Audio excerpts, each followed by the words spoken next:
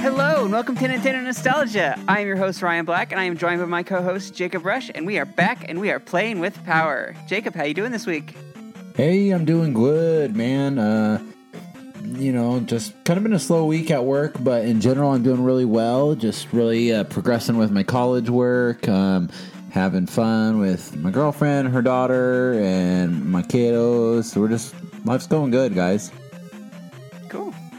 I'm doing pretty well myself. I've been very busy with work. Definitely keeping me busy past the hours I'm normally supposed to be working, but sure. I'm working hard and trying to get more experience so that I'm faster at what I do. So it's been a good time. We have a guest. So I am personally a big fan of Pokemon, and I have to catch them all. And so in this case, we have caught our final Nintendo dad. That's right.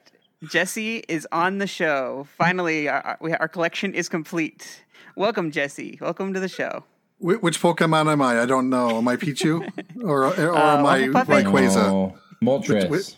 Moltres. Okay, I'm fine with that. I am Team Valor. Awesome. Yeah, there you Mystic go, for yeah. me, but still good.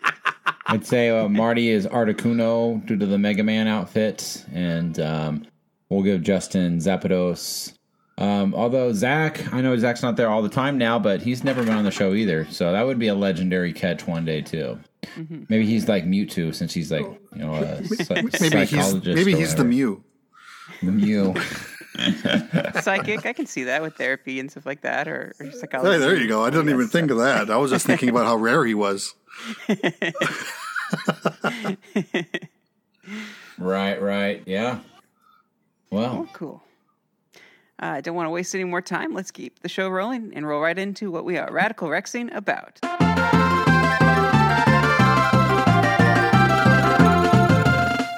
Okay, Jesse, so we will have you kick off since you are the guest. What have you been Radical Rexing about lately? Okay, well, I'm looking at my Switch to remind myself what I recently played. I played the Rogue Heroes demo. Mm-hmm. I'm not normally a fan of roguelikes, but Marty said this was very Zelda-like, so I'm like, okay, I'll give this a try. And I'm liking it. I don't think I like it enough to actually buy it, but I normally go like 2 or 3 runs in a roguelike before I'm already tired of this. But this one I was able to almost beat the demo. I can get into the 3rd level of the dungeon. I just haven't gotten farther than it yet. Mm-hmm. And though there's a little tease for a video that might be dropping. I don't if we decide to even post it yet. Of a video that's embargoed Thursday morning on our channel for a game that also releases Thursday. I won't say what the name is, but we'll find out Thursday. And I kind of literally have a mental breakdown in the middle of the video, near the end of the video, and cut it end. So I liked that game not so much. Mm. So, but still, the fact that I recorded myself just I think I handled it well, and I did. And I'm explaining what I'm really not liking about this thing. So I think that might be entertaining. So but one thing that I'm liking that's not gaming related is to wrap up that is do y'all watch anime at all? Yeah, I do. Yes. The latest season of Attack on Titan is just epic. I need to watch that series. I've heard so many good things. You need to watch it, and you need to watch it from the beginning because it is a slow build. What the story now versus the story in season 1, completely different shows. Mm-hmm. But if you need to know what happened in season 1 with the information, it drip feeds you during 2 and 3 for this epic final season. Awesome. And that's it. They're done with the show after that. I think that the actual manga is still getting written and it's supposed to be done in April, and this is the last season of the anime. Wow.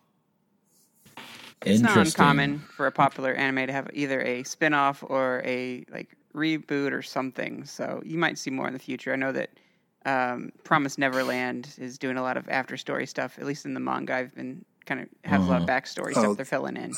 I'm watching season 2 of that as well, and it is so good. Yes, it is. It is wonderful. Took me a while to figure it out because season 2 is being distributed by Hulu. instead of where season 1 is on Crunchyroll. So I had to jump around to streaming services to find it. Interesting. Okay, I'm just biding my time for Rising of Shield Hero to come out again. Very nice. Love that one. Anything else? That's all I can think of right now. Cool. Jacob? Yeah, well, I mean, speaking of anime, I guess we can go into that. I finally cracked open my final 2 seasons of Dragon Ball Super, so I finally watched season 9. I marathoned it on Sunday with a friend of mine, and it's just amazing. Really, really, I just love Dragon Ball stuff. Always have. It's what got me into anime, really. And so it's near and dear to my heart. And I will finish season 10. I'm planning on this Friday, so I'll finally be caught up with what the cartoon has to do. I know that there's more in the works beyond the series that I'm in, which always excites me. But I'm loving that. I'll say it's glad to not. I don't know. I've always said on the show, I've been like a single father of 2.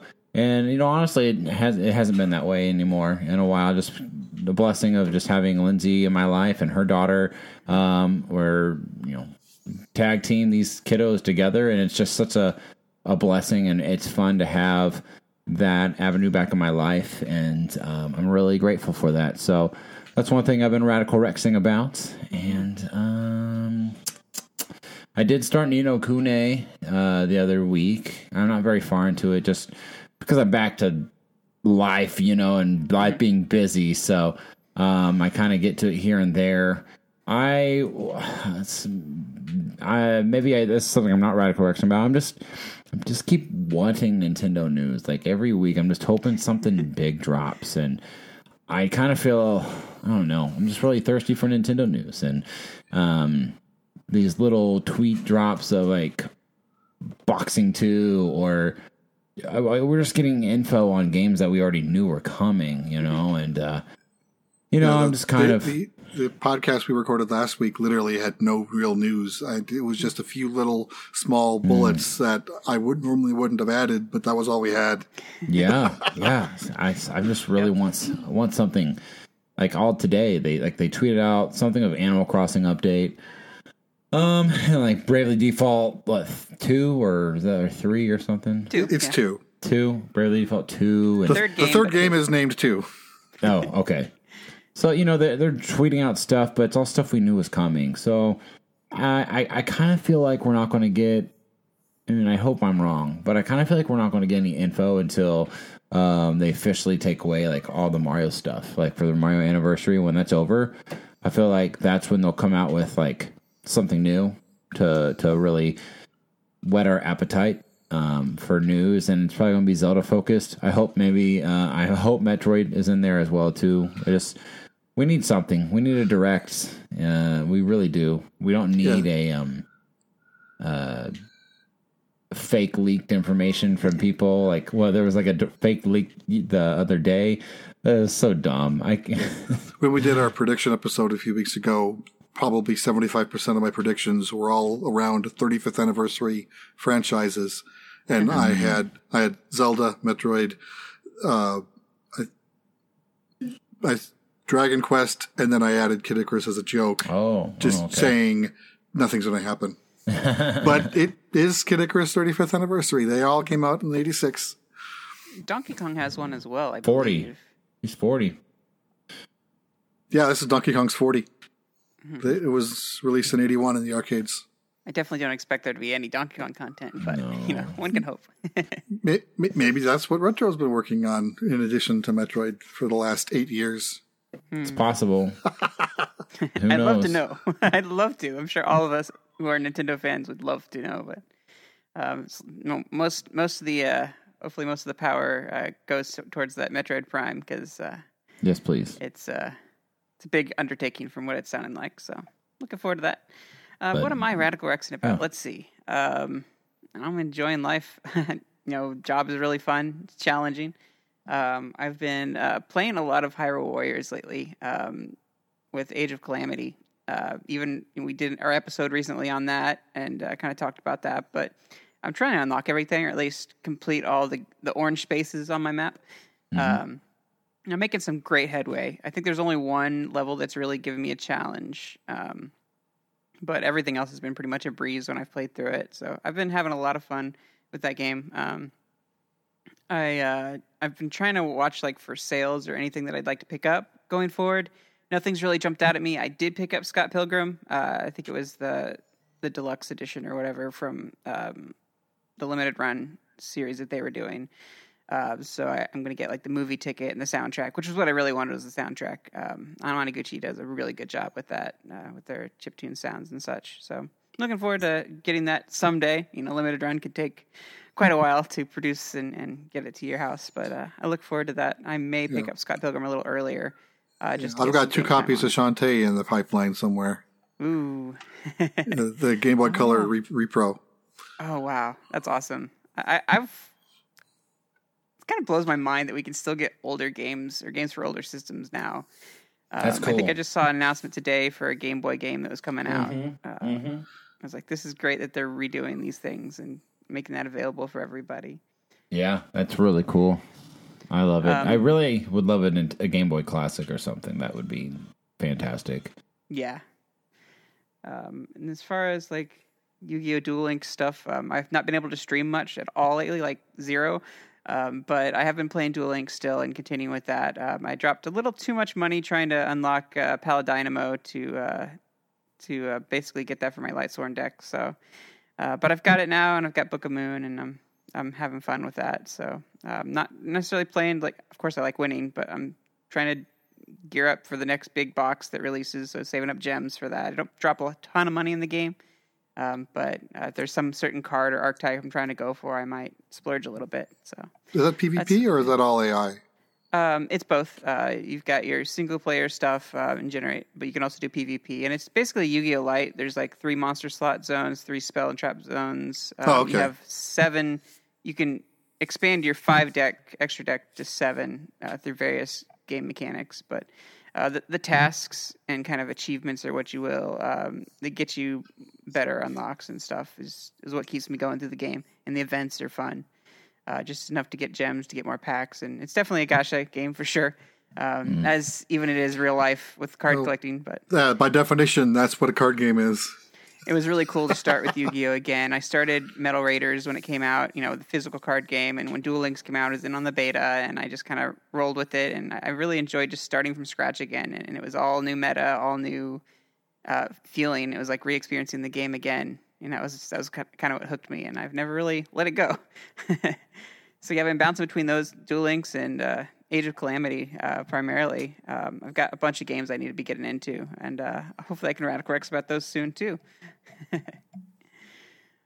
All right, guys. I think that's going to bring us into the topic for the week. This week we are bringing you Zelda 2: The Adventure of Link.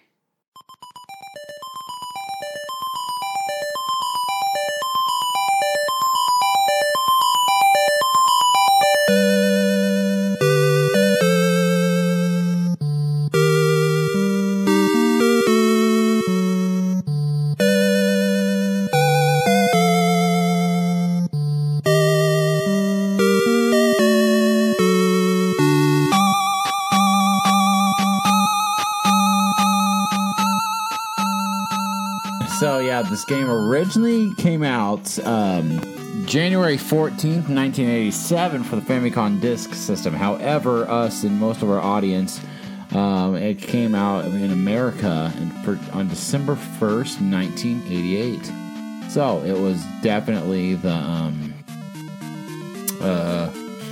holiday game for 1988, and the cover box says The Adventure of Link, another journey of ultimate challenge in the fantasy world of Hyrule.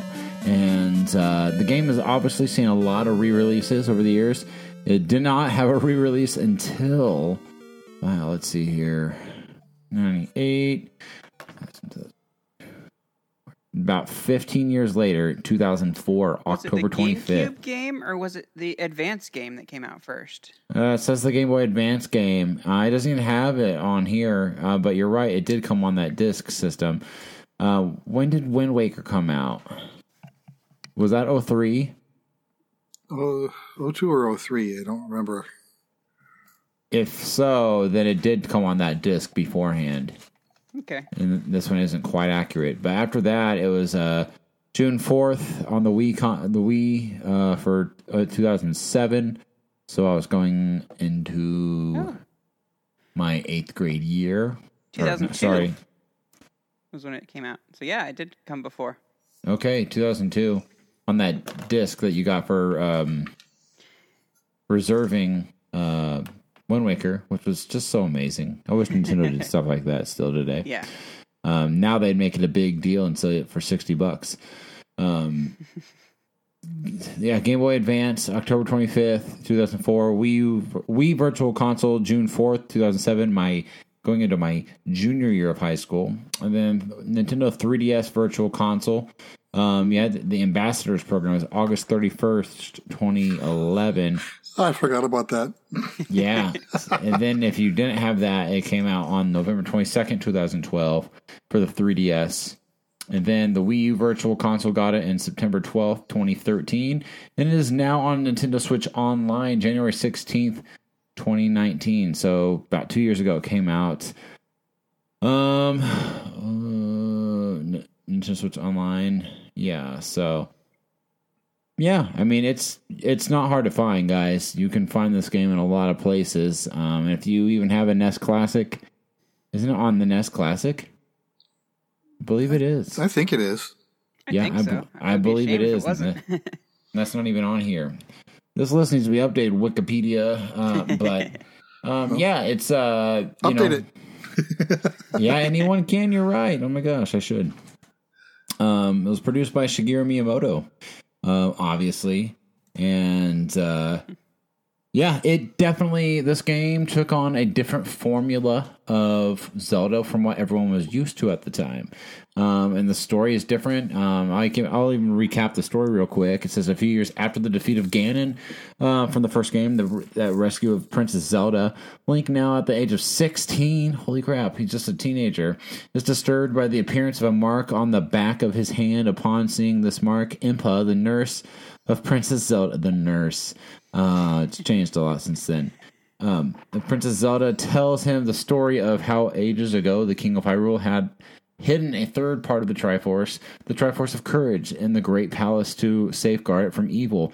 Upon the death of the king, his son had searched for the missing Triforce, but its location had been imparted only to the king's daughter, Princess Zelda. Angered upon learning this, the prince tried to use the power of the magician to force the truth from his sister. After she refused, the wizard cast a spell upon her to put her into a deep sleep, which caused the wizard to die soon after. Only by uniting the Triforce of Courage with its counterparts, Link would be able to awake the sleeping Princess Zelda. Upon hearing this tale, Link receives from Impa 6 crystals that serve as keys to open the seal on the Great Palace. As Link learns of this, the minions of Ganon began to attack once again, believing that they could revive their master by pouring the blood of Link over his ashes. They began to spread across the land, seeking for him. Eventually, Link is able to gain the Triforce of Courage, uniting the 3 Triforces. Link returns to the Northern Palace to wake the slumbering Zelda. So, guys, I mean, this game... it's different in all aspects. It's different from the gameplay, obviously, which you guys will dive into here. But even the story is it's so odd. It's very weird. It's not a traditional Zelda story. Like, it's her brother who's just mad at her because he can't get the information of power because he wants the power, which kind of makes Zelda's own family member the main villain of this game. Ganon isn't even like there causing this. It's just his minions are like trying to like bring him back to life, and I don't even know, you guys, I'll be up front, I've only played the game a little bit. I have tried multiple times, and I just lose interest fast due to the very confusing and difficulty things that the game throws at us.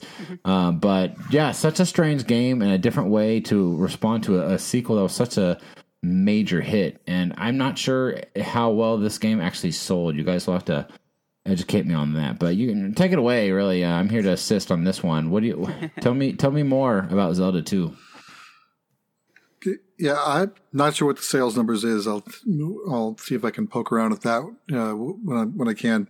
So you were talking about where your timeline was as you went through the years. So when the game launched, that was my freshman year in high school. Oh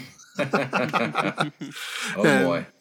I was interested in this game from the start because I was a fan of the original Zelda, and one of the early rewards you got for being, it was originally Nintendo Fun Club and then turned into Nintendo Power, was, they gave basically a book. It was probably 1/2 inch, 3/4 inch thick. At least that's what I remember. It might have been less. Just a book of maps of all the games. Oh, wow. Or a lot of games at the time. So, like, I remember that's how I got through Kid Icarus, because going through that book. And they had the originals, Legend of Zelda, they had Mario Brothers, they had Mario 2, or, in Japan, Doki Doki Panic. But they also had Zelda 2, which I found that odd because that wasn't yet released in North America. So I was like, so I had early access to these maps to a game that I wanted to play. So I was really excited for that. And I was all over that once it came out. And I didn't, it did take me a while to there wasn't as many, all the secrets weren't known, obviously. Of course, the book didn't show you everything. But, over time, I've, and many months of Nintendo Power's dropping hints, I was able to beat it. And then I've probably beat the game 6 times, as a kid. And then, going up into the Wii Virtual Console release, my save state that's on my Wii U has three late game save states, and none of them have ever actually beaten it. So I don't think I beat the game since I was a kid up until this last run that I did on the Switch. And only because I had the ability to have save states and rewind time. Yeah. So that was a saver. It's Interesting. a tough game. I mean, I'm sure even with save states, I'm sure I could force my way through it. But man, it's a difficult game. I mean, how do you have the patience for this type of game? Like, isn't there like a certain pattern you have to do things in the game to make the game actually like flow? Because I always felt like I was just wandering around. Yeah, didn't really know what I was doing. The normal gameplay loop is go to a city. Like the first city, you're able to go into see the old man right away, but that's the only one that's free. All the other ones, they won't let you inside until you complete some sort of task. Find a statue, find the kidnapped kid, get me a glass of water, literally. And, so all of the other cities has one of these tasks. So you go out, sometimes, like in 2 of the cases, the missing item is in the same city and one is literally next door. But in all the others, you have to go somewhere to find the item that's missing. So like in the first case, the missing statue, you have to go into the Cave North, which without the candle, you can still do, but you're not meant to do that until you've defeated the first palace and acquired the candle. Then the candle lets you then see in the dark. So get an item in the palace, find a quest to see an old man, complete the quest, see the old man to get the spell, use that spell to get to the next area, loop repeats. Mm-hmm. So like there are some spells that aren't required to win, but most of them are required at some point. Like you need, at one point you need jump to double your jump height to get past the cliff. Mm-hmm. One point you need reflect to beat a boss. There's one spell called Fairy that literally turns you into a fairy. You can fly anywhere you want, and there's a point in the game where like you find a cliff that jump is not big enough. You need a fairy up there, or you need to cast fairy while you're falling, and you need to cast it before you land in the pit and die, or an infinite loop pit. So there's multiple uses for many of these spells that you learn. Mm-hmm. And of course, the final spell in the game is required to win as well.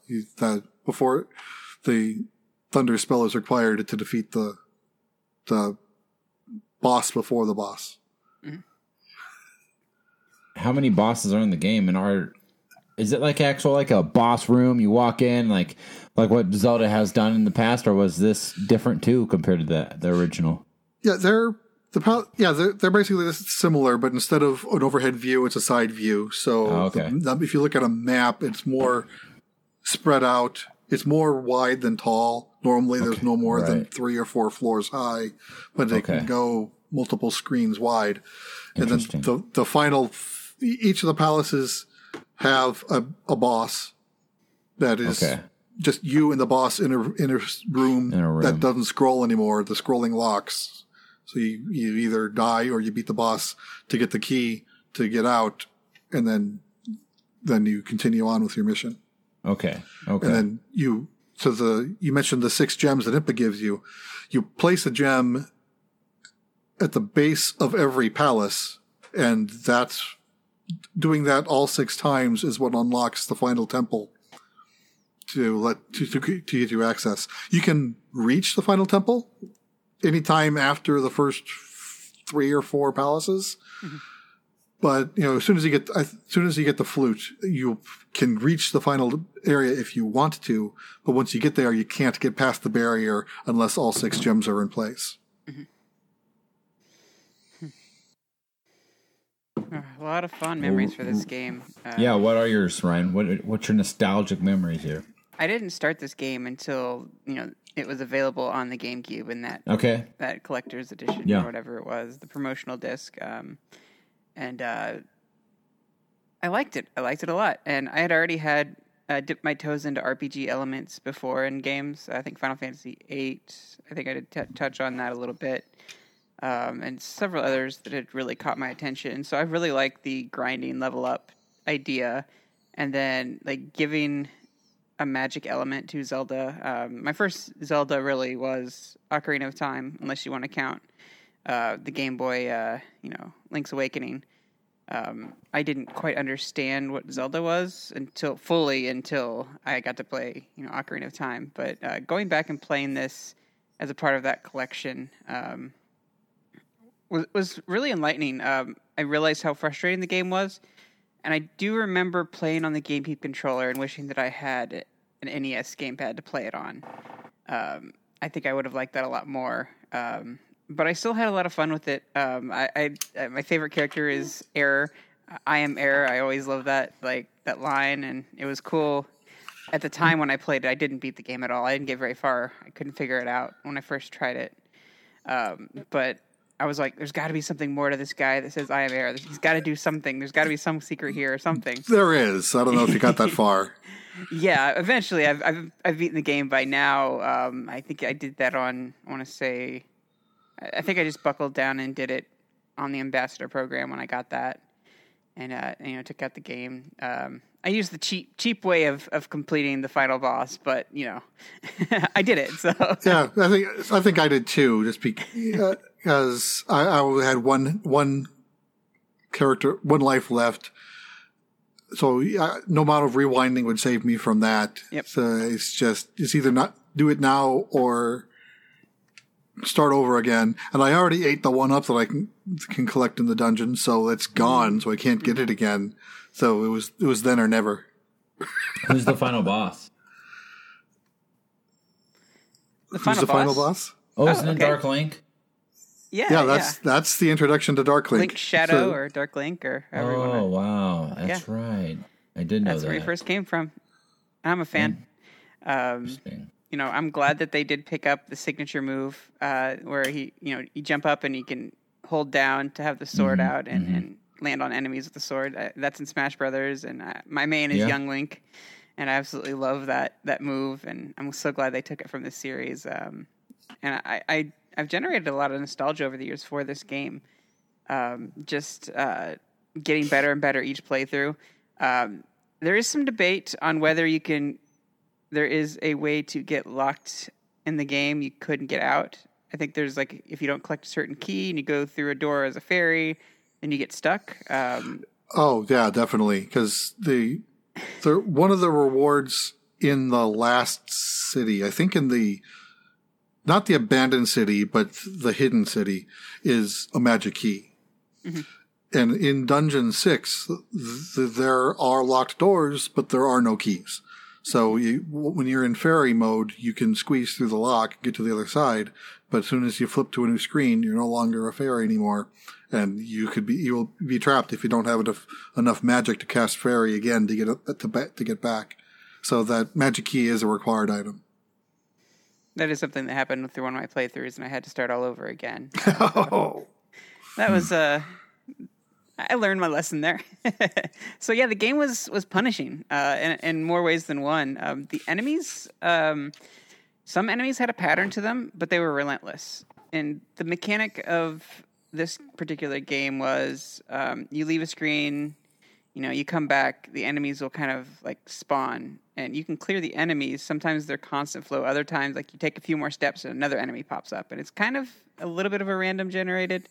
You're going to get the same enemy, but they'll keep spawning, and you can take them out pretty regularly, pretty freely. But sometimes it can just be overwhelming, especially like you're trying to trudge through like a swampy, like transition area, and there is Octorok shooting things at you, and then there's an enemy that moves just a little bit faster than you do, and you have to try to like take it out, but also like guard yourself from the Octorok rocks that are being shot at you, and sometimes there's like enemies that'll fly down from the sky and attack you, and spiders that drop out of trees, and so it's just a lot of like repetition and pattern.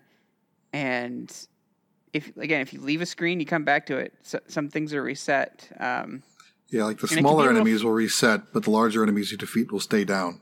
Yep, it's a bit frustrating to get down like really low in life and there's nothing else you can do, and you're like, I'm stuck here, what am I going to do? But it was so empowering to like kind of get in the zone and clear that area and get out of that area with like barely with any health left, and then going to that castle and finding that first statue and breaking it so that you can get a heart, or you hit it so that you can get a heart and get your life back and keep on going, and you're always like pushing towards the next life to keep going. And that was kind of a fun experience for me. Those are kind of my early experiences, along with some of my frustrating moments. But overall, I think the game is well presented, and it is about as much of a black sheep as Mario 2, or Super Mario USA, I guess, is to the first Mario. And that it did something completely different, and that's okay. Wow. It had RPG elements with the side scrolling. It wasn't quite that true return to form until Link's. Yeah. Well, a lot of sequels did that. This is there was at this point there wasn't a Zelda formula, so like Mario 2 was different. Even in Japan, Mario 2 was literally a ROM hack. So, and then, Zelda 2, Castlevania 2, so that was kind of normal for them to try to experiment and do other things. Then they go, okay, people didn't like this. They liked the first thing. So the third game always goes back to form. And all of those franchises did that. Yeah. Well, I know this was the black sheep, but, as I dig into some more information here about it, I mean, the game, it sold well. It had the Adventure of Link was commercially successful by selling 4.38 million copies worldwide and being the 5th best-selling Nintendo Entertainment System game of all time. It sold less, however, than Zelda 1, 6.51 million copies for the original. And it got good reviews at the time. It was really praised. And then obviously as time has gone on, things have changed. People's opinions on it have changed. But this game leaves back a legacy. It really introduced some features that became staples in Zelda games. So, for example, this list here says the ability of Ganon to be revived or returned after defeat or death. That was the first time that concept was thrown into Zelda. The introduction of the Triforce of Courage. The first appearance of Dark Link. As we talked about, a magic system, even though it was never used so excessively after this game. the introduction of several new enemies and one boss aside from the Dark Link that return in later games, such as the Iron Knuckle. And then the ability to learn new moves, though still limited to only 2. More generally, the existence of a distinct sword techniques at all, as opposed to the single forward strike of The Legend of Zelda.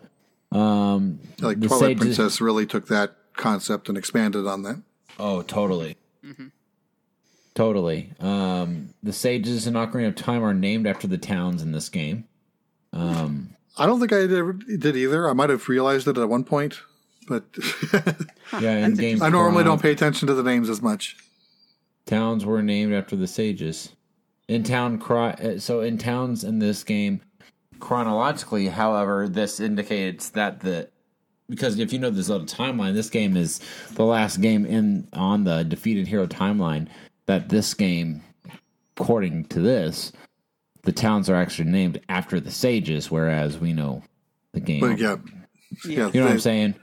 Yeah, they retconned that. Right, absolutely. The need to do tasks outside the main mission quests, like having to save a trophy or finding medicine for a sick child. So side quests. This is the first game where Link is shapeshifts into a fairy. It's the first game where the process is voluntarily and beneficial.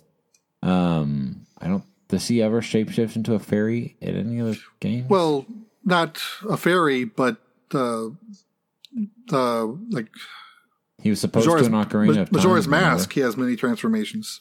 Mm-hmm. Yeah. And did you guys just see that? They just discovered that originally there's something in the game where they had played with the idea of Link turning into a fairy. I did not hear this. For Ocarina of Time, yep. I just heard that like this past week. Weird. Contrary to popular belief, this is not the only Zelda game to feature side-scrolling gameplay. It is used briefly in the first game when taking secret passages. It is also used in the Game Boy games Link's Awakening, Oracle of Seasons, and Oracle of Ages, and in Four Swords Adventures when taking underground paths, as well as certain boss fights. That's interesting. I mean, I knew that Link's Awakening because they replayed it and had that.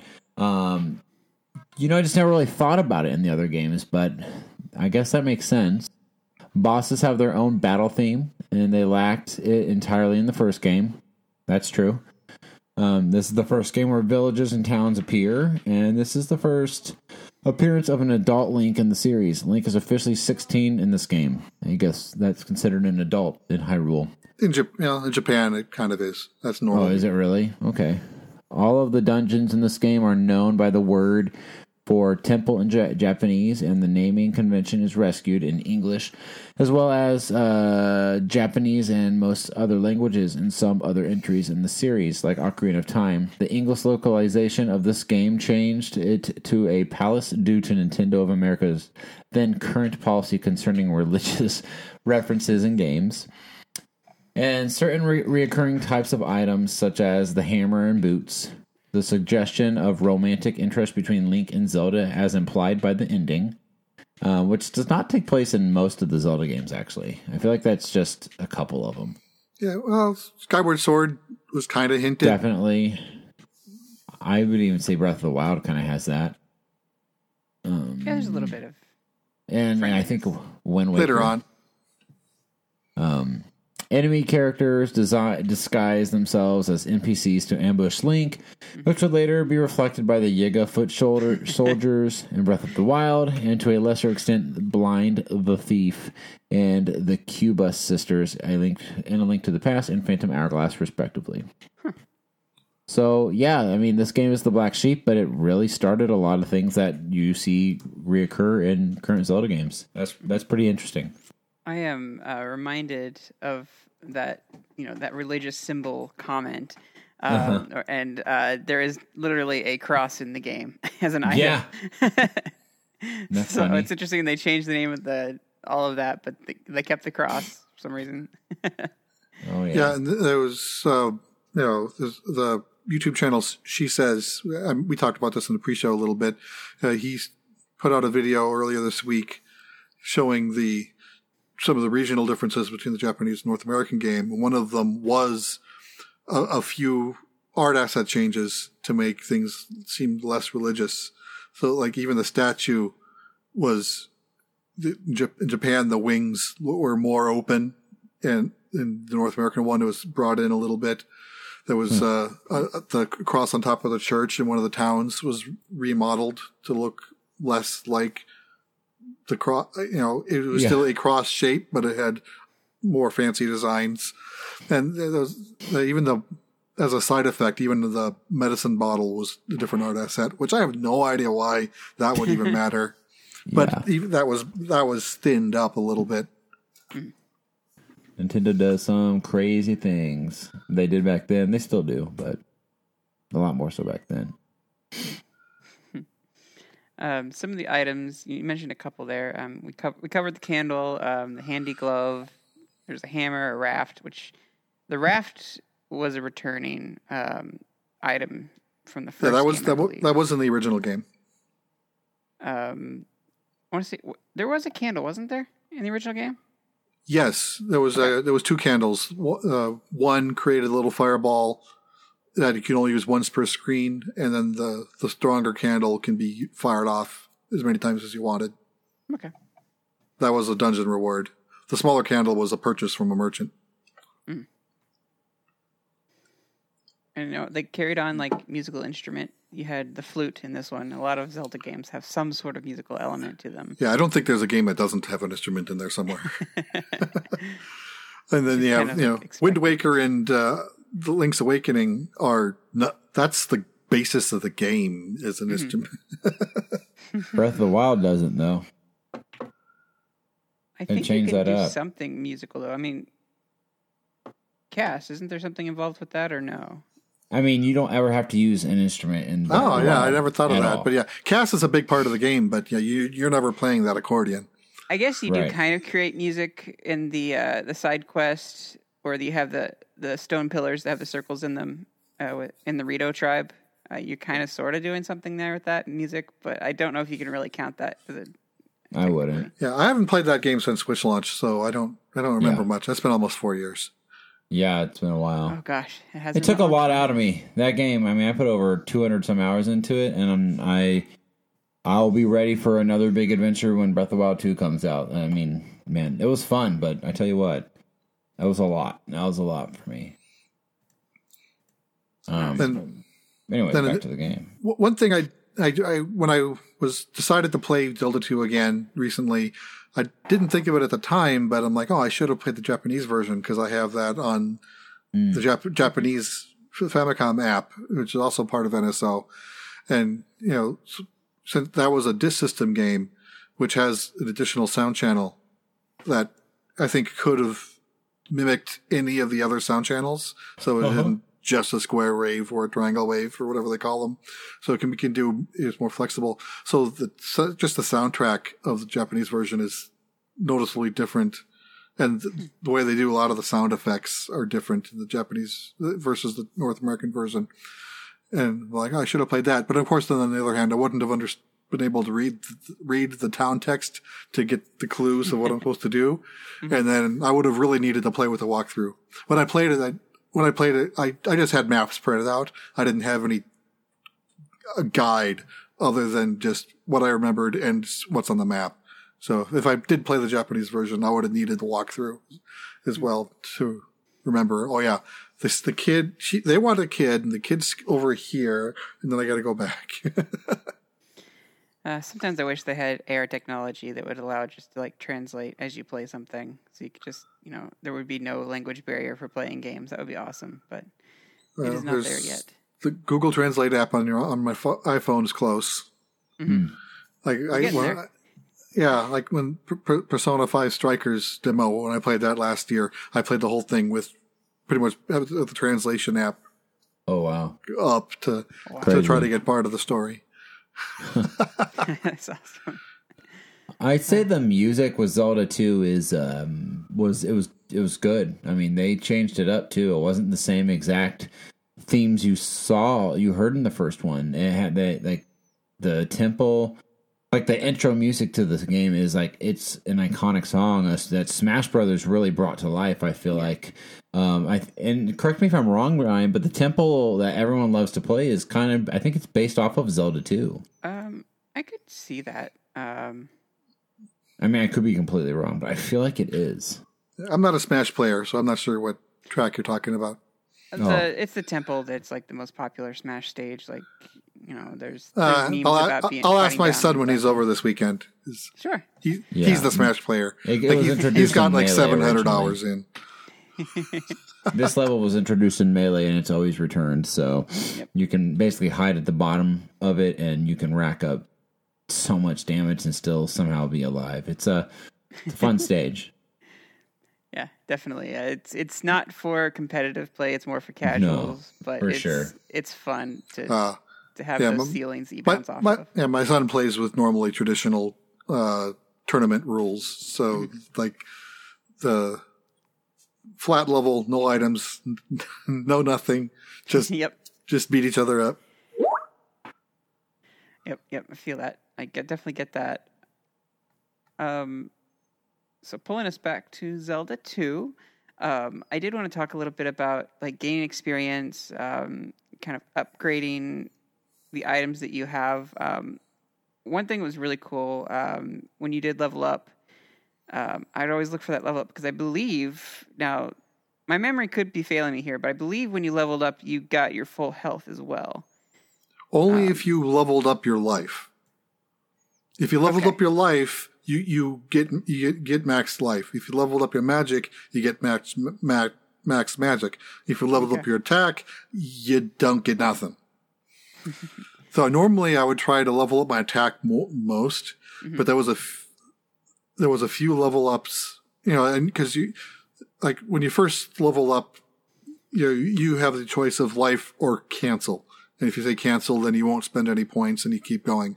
But once you get to the point when you've unlocked all three of them, you have to spend your points on something. You can't cancel anymore. So that's normally when I go attack.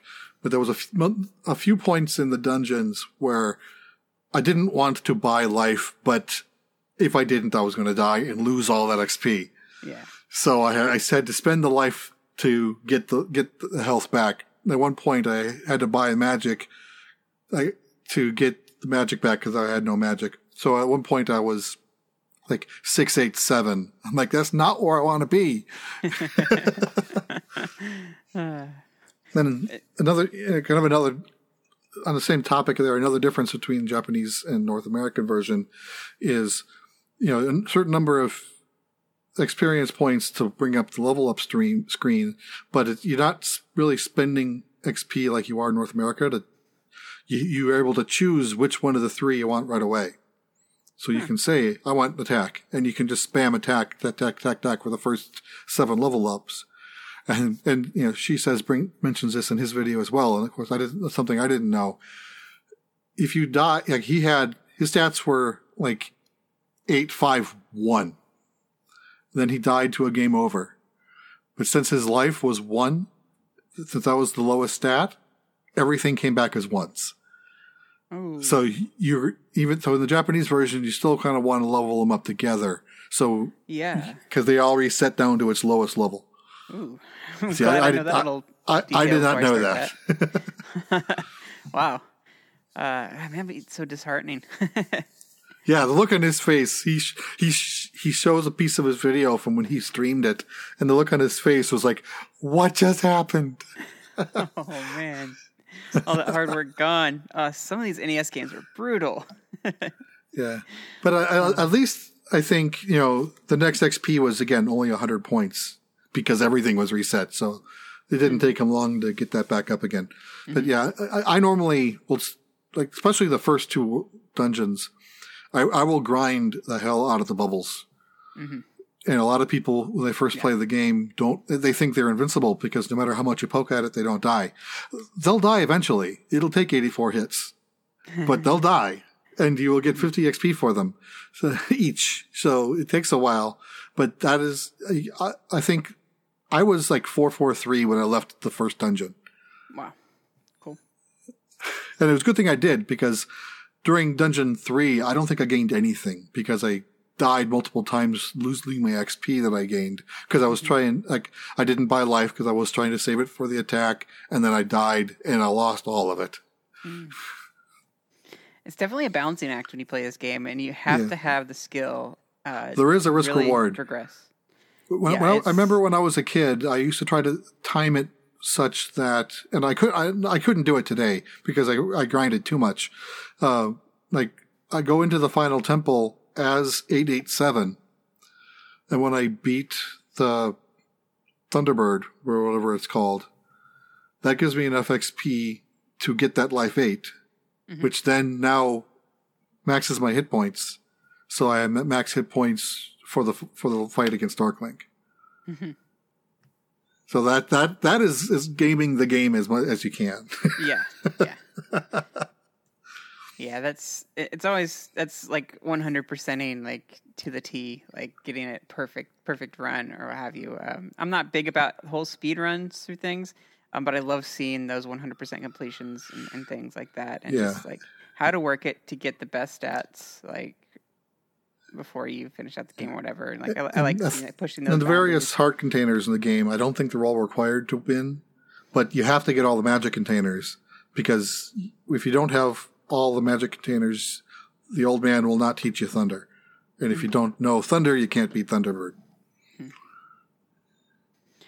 Yeah, it's one of those games where, like some games, you really have to know what you're doing. Like strategy guides help a lot. I wouldn't have been able to figure this out as a kid, and I'm glad I didn't pick up this game then, because I probably would have hated it. Yeah, I didn't. I had the map strategy guide map from Nintendo Power, in addition to articles from various Nintendo Powers over the next few months. So, and a lot of time on my hands, as a freshman in high school, versus now where I don't. Right. Well, and I will. This game, because it's side scrolling, I'll say I've wanted since the GameCube days. Ever since we got to play adventure mode on Melee, and Link was my main character, so I always ran across adventure mode, and that was really the first time where I saw Link in a 2D setting like that. And that really intrigued me, and I've always wondered what it would be like if we could get a full-on Zelda game in a 2D setting. I think it could be really unique and fun. And you mean besides the CDI games? Correct. Yes, way besides those. Those don't exist. We don't speak of them. Correct. That's voodoo here. I think it would be really cool if Nintendo could remake this game and retell the story in a modern way and add to the lore of what Zelda is, because Zelda's way bigger even now today. So. I agree. I think Zelda 2 needs a remake. It has issues and it has things that can be cleaned up, but like they've done that with Ocarina of Time multiple times, Majora's Mask once, and so I think Adventure of Link is due. Yeah. I agree with you. I would love it. I'm hoping that's one of the 35th anniversary announcements. Oh, that'd be cool. That would be awesome. In any form, like if they want to put it in a 3D space, cool. 2.5D, even better. But I just like to see them use a lot of these elements from Zelda 2. If it does get the Link's Awakening, treatment, perfect. Like that would be awesome for me. I'd just be happy to see that. So the Wii U HD collection is probably more likely. Yeah. Much more likely. But there are a few enemies that did appear in later games. You said the Iron Knuckle. I think the Tektite, which is the I called them Water Striders, that were in Ocarina of Time and several other versions. They were in the original game. They jumped around on the mountain a lot. You got your Octoroks, of course. Those appear in many a game. But a lot of the other enemies are pretty unknown. You don't really see them again in Zelda games. There is a Dodongo-like creature, but it's not really that name. Even some of the Keese or Kisi or whatever you want to call them, they weren't called that in this game. They were just generic bats that had different names. But I'd like to see some of these enemies make a comeback in some other Zelda games, because there's not a lot of reference to this game. I feel like there's more that they can really glean from this. And just as long as they don't bring back floor masters, they can stay away. Yes. True. Well, any like final thoughts on the game as we kind of close out here? Yeah, if you haven't played it, I think it's a game worth playing. It's a game that definitely needs a walkthrough to get to figure out where things are, and having maps available definitely helps. Especially that final dungeon is literally a maze. Even if it's huge. Like if I would have printed out the map without striking it down, it would have been like 15 pages by 8 pages.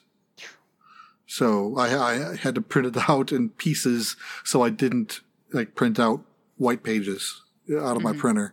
But it's worth a playthrough. And even if you don't finish it because the end game does really ramp up the difficulty, this is at least getting off the first continent.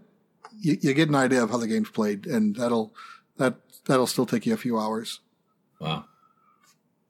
Well, there you go, yeah. Ryan. I said a lot of what I kind of felt about it. It did get ridiculously punishing, mentioning the Iron Knuckles. Their patterns were maddening. To try to hit what patterns? They had their shield. It's randomized pretty much.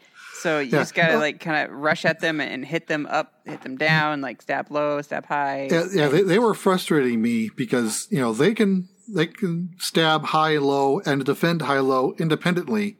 Mm-hmm. You cannot. Yeah.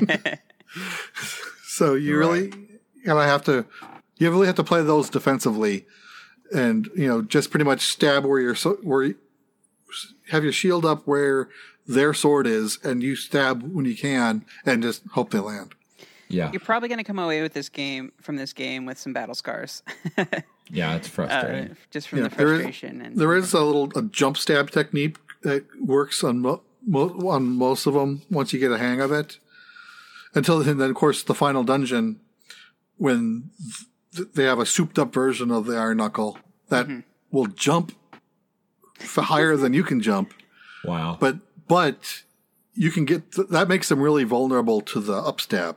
Yep. Okay. Which isn't used very often, but that one is definitely available. So that I don't remember if I ever thought to use that when I was a kid. I probably did, but I just don't remember it. But I definitely needed it and used it a lot in that last run I did. And yeah, it's hard. So if you like hard games, give it a shot. I gotta say, probably my favorite boss, other than like Dark Link, of course, is there's a knight guy, kind of like an Iron Knuckle, but he's like riding like a floating horse, and he like charges you, and you have to kind of like dodge and stuff. That was kind of fun. Interesting. And then that pretty much is, I think that requires the down stab. So if you never picked it up, you wouldn't be able to beat that fight. It's pretty cool to have like them charge you, and you jump up and you bounce off their head, and then as he comes at you, it's fun. Yeah, and then once he dismounts, he's just a regular blue Iron Knuckle at that point. Yep. Gotcha. But the difference between the blue ones and the other colors is it's not just a stab; he throws the swords. So he's got range attacks, unlike some range on you, yeah. Where the hitbox is. You get a ranged attack if you have full health, correct? Yeah, but it's still relatively small, and it doesn't do anything to bosses. But just the hitbox of your stabby stab is so small. Yeah. Stabby stab. Yeah, you're right. It is. Not quite as bad of a hitbox as like Lagoon, but still pretty bad. Well, I think that brings us to the end of the episode. Jesse, thank you so much for coming on. It was a pleasure having you, and I'd love to have you back someday. Definitely, we have a lot in common. A lot we enjoy just listening to your podcast and talking and stuff. And I think we definitely hit it off pretty well there with just our similarities. But thank you so much. Where to find me. Go ahead and plug in your show where they can find you and everything. All right. So we are the Nintendo Dads. We do a weekly podcast. We've been doing this for over 6 years now. Have over 300 episodes. And we just talk about Nintendo news, opinions, and reviews with putting a parenting spin on things. And we have a YouTube channel. We're on Twitch. We're on pretty much everywhere if there is a social media, we're likely on it. Mm-hmm. And we have a website with merch. We just recently helped with the Gaming for Guru fundraising campaign last weekend that raised, I think it was ultimately like $12,000 if you include like the week and a half before the actual streaming, which is amazing to help for Bobby's medical bills from being in the hospital due to COVID since before Halloween. Jeez. Is he out now, or is he still there? I have not heard any updates. I think he is still in the hospital, just off of the equipments. Oh well, the fact that he's off is at least on less equipment. It's a miracle. That's a miracle in and of itself, you know. He's still pretty out of the course and not super like conscious and aware, but he's definitely on the upswing. Yeah, so. I'm looking forward to the Zoom party that'll happen once he is out and about and able to just talk to everybody that helped with that campaign. Heard from him in so long, it's been wild, honestly, to not have any guru opinions on things. And he will call it a comeback. He will. He better. For sure. Okay. Well, and I can do our due diligence for us, Ryan. Sure. Go for it. All right, everybody. So, our due diligence, one thing we love to push is voicemails. We love it when you guys call in. We had a couple voicemails that we're not able to get to tonight, but we will get to another episode. So thank you for calling in. We encourage you guys to call in if it's about the topic that's at hand that we're doing that week, or if you just want to drop a comment, ask us some questions, or talk about the show in general, please do. We love to answer your questions and your comments on us. But our number is 317-969-5690. Again, 317-969-5690.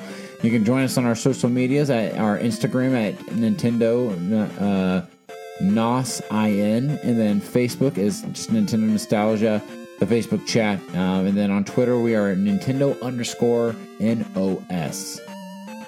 So yeah, come find us, guys. Our community has been engaging a lot on Facebook, it seems lately too, and we just love it. We love it when you guys chime in and talk like that with us, and it's fun. We love to engage with everybody. Yep. Thank you, everybody, for the awesome community you guys are building and the phone calls you make, and we appreciate all of you. All right. Well, until next week, we will catch you later. Have a blessed one. Later, Preston.